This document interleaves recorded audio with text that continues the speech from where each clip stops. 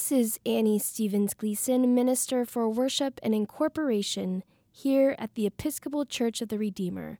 We continue to have conversation around becoming beloved community, the Episcopal Church's long-term commitment to racial healing, reconciliation, and justice.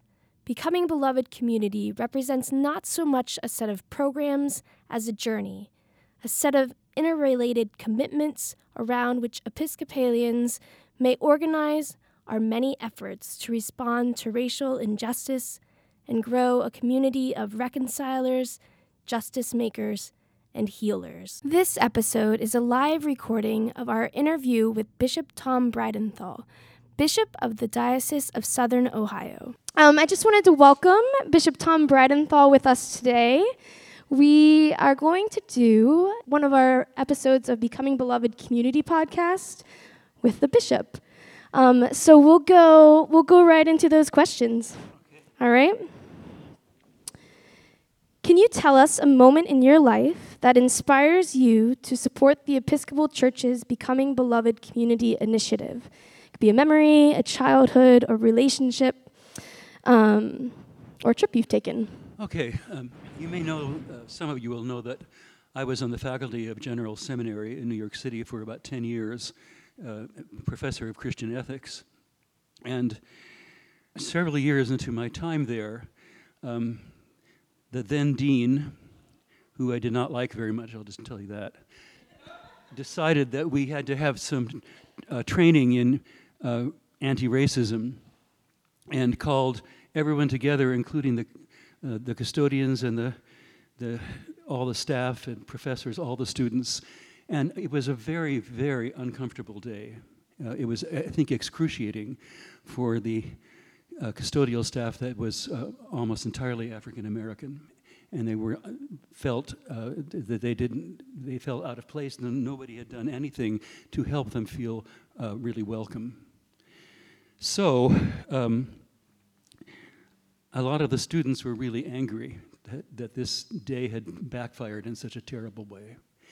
And my class met the next morning, and as usual, I'm in denial if something's wrong. So I was trying to begin to introduce the topic that was planned for that day, but it didn't take very long before I realized that nobody was talking, and there was a silence that was just, you could cut it with a knife.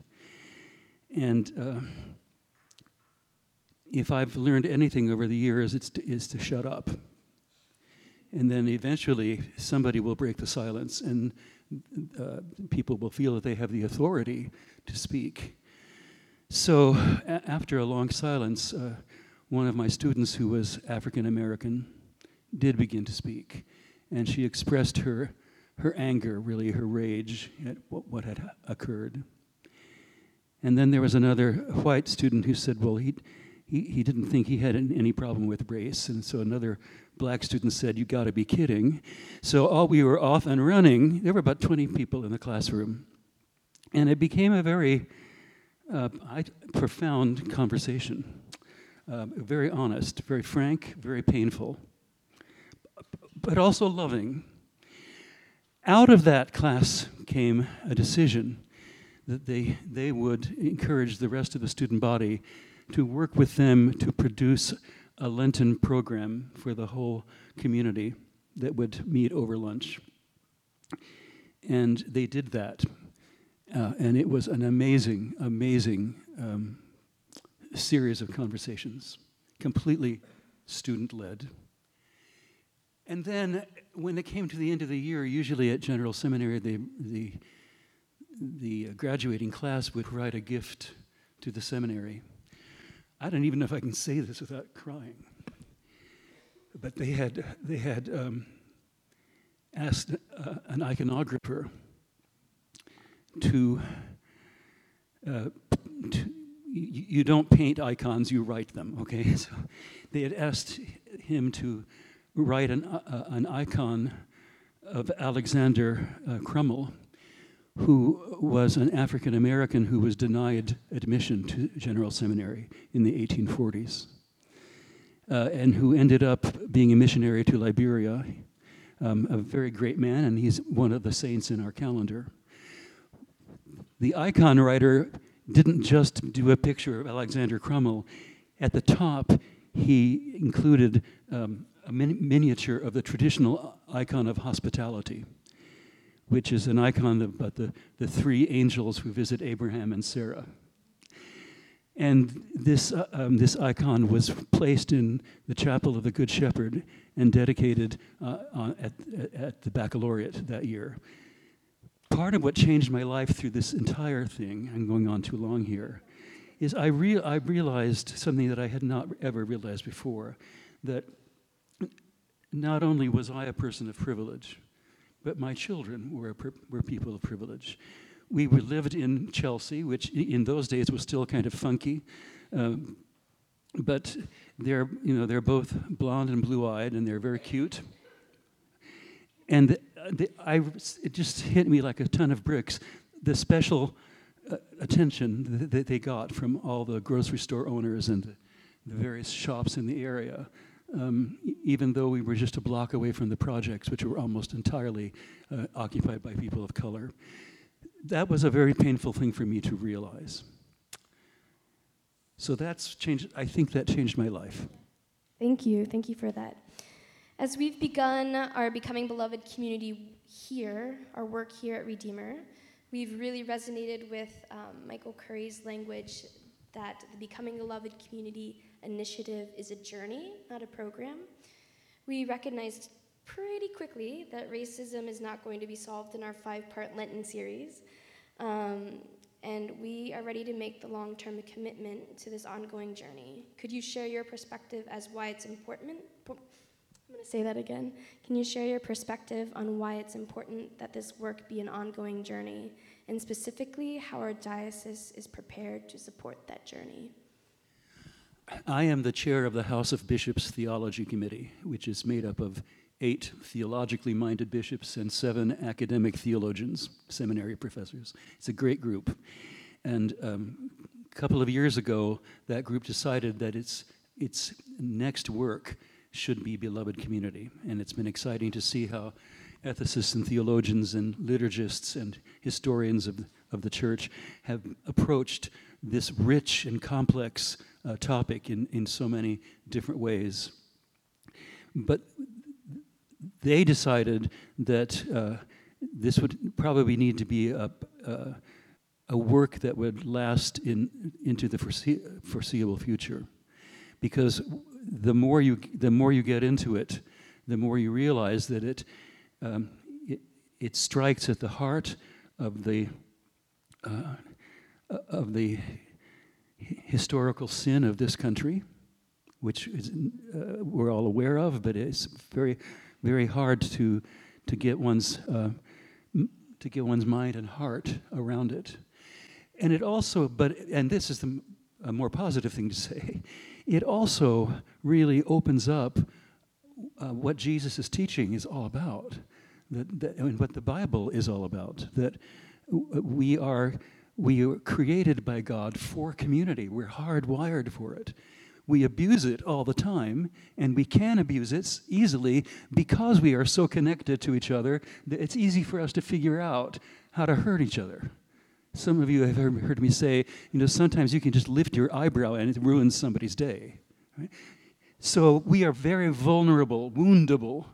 But the other side of that coin is that we are made for community. Now, the person who actually coined the term beloved community was Josiah Royce, who was a pretty important American philosopher who lived near the end of the 19th century and I think into 1915, 1916. And he was convinced that first of all, we were made to love community. That's where the term beloved community came from. That when we really experience kindliness and generosity and forgiveness and even lively argumentation and disagreement, then we fall in love with that and we naturally honor it as long as we don't feel that we have to be afraid of it. He also was a good Presbyterian, And he said that community is also beloved because it's beloved by God. God loves us being in community with one another. God loves what we're doing right now. So I think that the presiding bishop has been really brilliant in offering this invitation to the Episcopal Church to really explore beloved community without too many rules attached. And part of that exploration is learning how to just even to talk honestly about our own experience of privilege or non-privilege, and how to be able to be open with one another in a trusting way. There was something else was going to say, but it just went out the window. Yes, this was the other thing. Michael Curry has been, for a long time, dissatisfied with the sort of anti-racism programs in our church. He thinks that it's even the term is too negative. That it's not that we have to somehow steel ourselves to prevent ourselves from being racist. We need to take the opportunity that is provided for us because of our difference from one another. To take that opportunity to learn how to celebrate the fact that we're not all the same, and that God loves that. Thank you. Thank you. Also here at Redeemer, alongside our Becoming Beloved community work, we're looking at living into our vision statement. I'm going to read that again. A vision for a worshiping community that knows Jesus and grows in love, a community united in relationships of holy connection and communion, a community growing with people of every age, race, gender, sexual orientation, socioeconomic situation, and political persuasion. A community inspired by our understanding of why we are Christian, why we are Episcopalian, why Redeemer matters to us. A community sent into the world, rooted and grounded in love, to serve all people with humility, compassion, and faithfulness. Examining this for me, there's clearly an intersection of LGBTQ plus folks and living into beloved community. I know that you worked on the commission for creating the same-sex marriage rights. What was your experience on that commission, and what did you learn from being involved? Do you mean the National Commission? Yes. Let me back up a little bit beyond that. All right. Perfect. So back to General Seminary, and the dean I didn't like very much. Shortly within the first year of Margaret's and my living at General, the professor of New Testament, who is a lesbian, invited her partner to come and live with her on campus in faculty housing. It turned out that it was against policy to allow that to happen.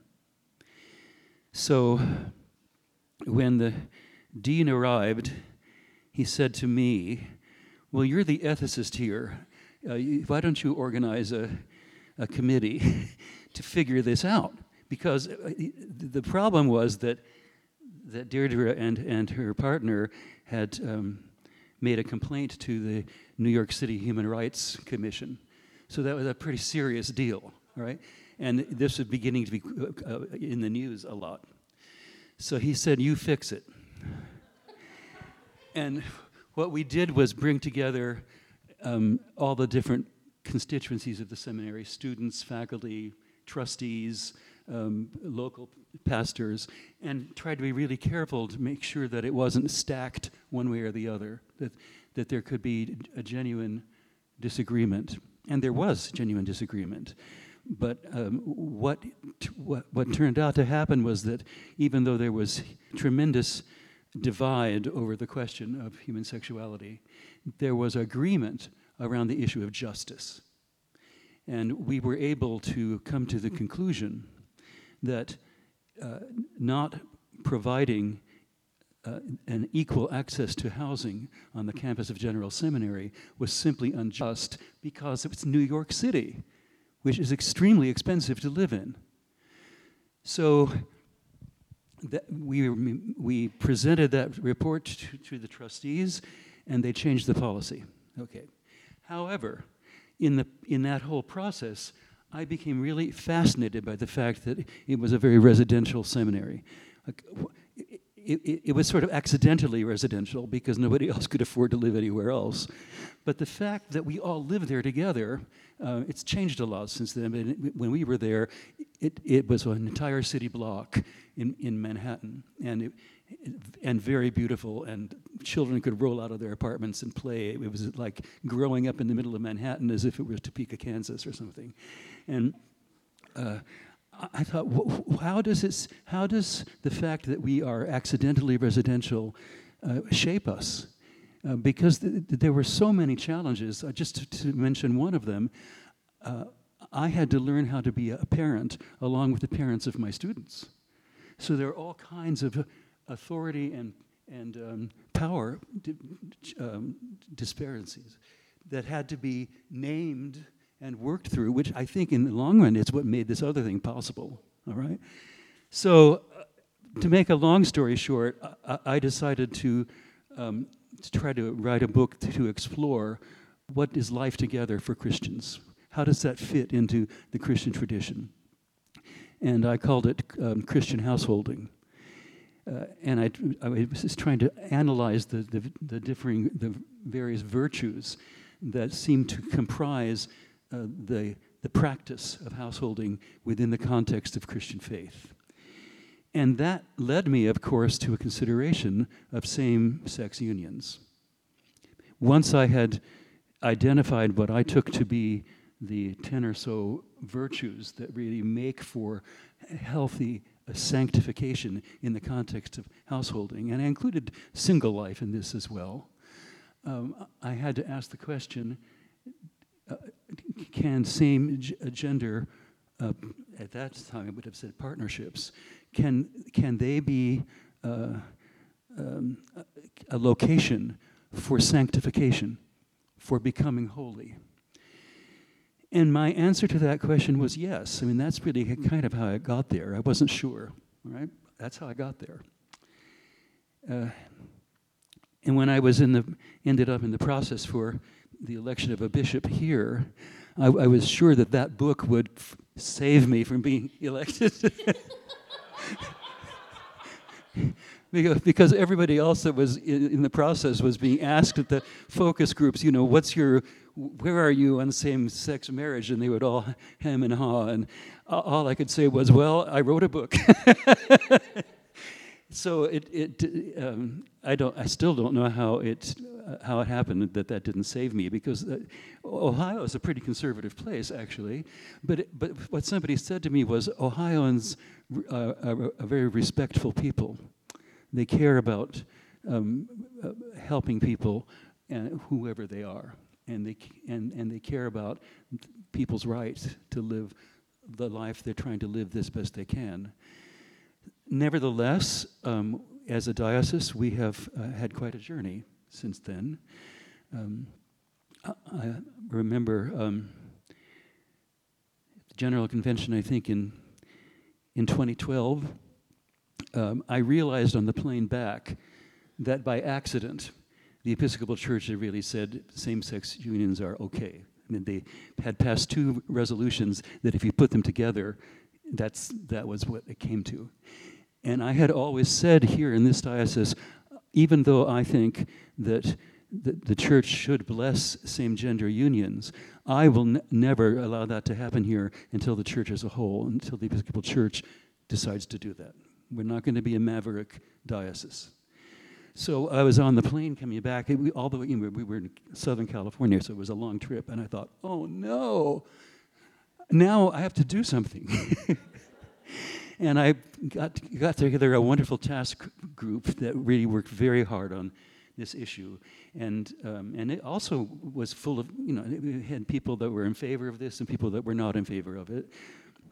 But eventually I got up at our diocesan convention in November and said, I would like to, as of April the 1st, I would like us to be honoring the blessing of same-gender unions. And that was the scariest moment for me here ever. I thought it was just going to be a disaster. But there was a spontaneous standing ovation. And because I think people, again, were still working through their position with regard to this. But I think people felt that there was integrity to this. Now, you asked about the National Commission. I guess it was the Standing Commission on Liturgy and Music. Is that right? Which was really really fun to be on. At General Convention, there are usually about 15 to 20 legislative committees that kind of deal with resolutions around different issues. And I used to, and they usually start meeting at 6 or 7 in the morning, which for me was not easy. But I would be rushing in a blur to get to whatever committee I was on and passing the room where liturgy and music was meeting. And they would always be singing. They would start all their meetings by singing. And I thought, why can't I be on that committee? So finally, I ended up on it. And I just enjoyed it so much. Just really rich work. But and then I was on a kind of offshoot of that committee that met throughout the year, kind of trying to struggle with what should liturgies around same-gender marriage look like. And I don't know what you want me to say about that. Did you learn anything in those meetings or that time, going deeper into that? Yeah, I think that I learned that we have a lot of work just to understand traditional marriage better. We all do. And how can the church as a whole really support people who are struggling to live lives of faithfulness in marriage to one another in a culture which doesn't really help very much with that anymore?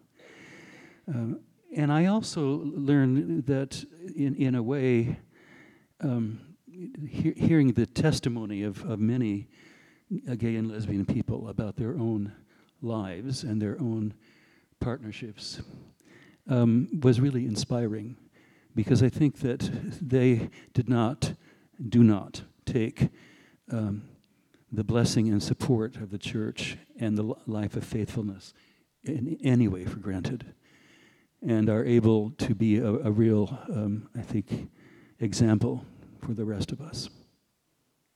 This is the last question. With that, do you see a way forward to work towards inclusion in our language as a church, in the language of our liturgies? Well, I don't like the word inclusion. But thank you for saying that, yeah. Yeah. And the reason I don't like it is because if you look at what the word literally means, it means letting people into a closed circle. And it's very easy for us to confuse hospitality with, being so generous as to allow people to be near us. Whereas, in fact, the church needs to be utterly expansive, and it's not so much a question of us letting people in, it's a question of letting the Holy Spirit hurl us out and to bring us into deeper and deeper proximity with the stranger and with difference. So I think that with that in mind, for me, the issue, it really is not about a gender-specific language. I think we can talk about God in all kinds of different ways, and we need to be able to name our differences and rejoice in them, and not continue to worry so much about the political correctness of our language. Having said that,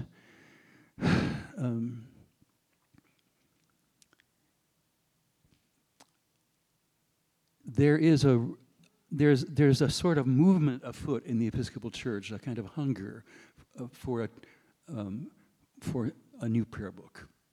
There's a lot of fear about that as well. But there is hunger for the exploration of new and different, or really ancient and forgotten forms of worship. I think this is particularly true around in the emerging church, in what we tend to call fresh expressions in this diocese. Hunger among young people to be able to recover ancient practices of meditation, fascination with icons, music of all sorts. And I think what we would tend to say increasingly is, if we're going to insist on the word inclusion, it should mean music from around the world, liturgies from around the world, and doing the hard work to see the variety of ethnicities and races that make up the Episcopal Church itself. So, how do we achieve a prayer book that honors the Navajo, for instance, or the Lakota? How do we do that? We don't really know how to do that yet. To what extent are we willing to engage more deeply with Christian traditions that are really different from ours? As I always say to the people I'm about to confirm, part of saying yes to your baptism is saying yes to all kinds of different Christians. And it's very easy for us, I would include myself in this, it's easy for us Episcopalians to be a little arrogant about our tradition because it's so beautiful and lovely and smart and all that stuff. But if that goes hand in hand with downplaying or making fun of evangelicals or Pentecostals, that's not good, because those traditions also bring precious things to the body of Christ. And this is the last thing I'll say. I think that Episcopalians and Lutherans, all the liturgical types, Roman Catholics, are terrified of witness. We don't know how to do it. We feel uncomfortable doing it. By the same token, the evangelical community, which is terribly diverse itself, they have lots of arguments with each other. The evangelical community is not afraid to witness, but it's fascinated with and terrified by liturgy. So I think the Holy Spirit is doing something here. Evangelicals are, I ended up in a clergy group in Ashland, Oregon years ago that was evangelical. Long story how that happened. But I learned that most of them sort of had a Book of Common Prayer under their pillow. Quite secretly, all right? They loved the Book of Common Prayer because it was such a testament to the body of Christ and to the commonality of our worship and such a connection to the ancient church. So I think that this is a real hunger within the evangelical community. And I think there's a real hunger in our community to learn how to talk about Jesus. And part of what the work is going to be about heading towards a new prayer book or becoming a beloved community is that we begin, first of all, to learn how to talk to each other so that we can witness to others. And that we also are open and welcoming to people that may be a lot more conservative than we are, who maybe refuse to bless same-sex couples. How can we continue to be in conversation with them? Thank you. Thank you all for being here. And again, thank you, Bishop, for your time. You're welcome. Thank you. Yeah. Join us in our conversations here as we continue our commitment to becoming beloved community at the Episcopal Church of the Redeemer in the Queen of the Midwest, Cincinnati, Ohio.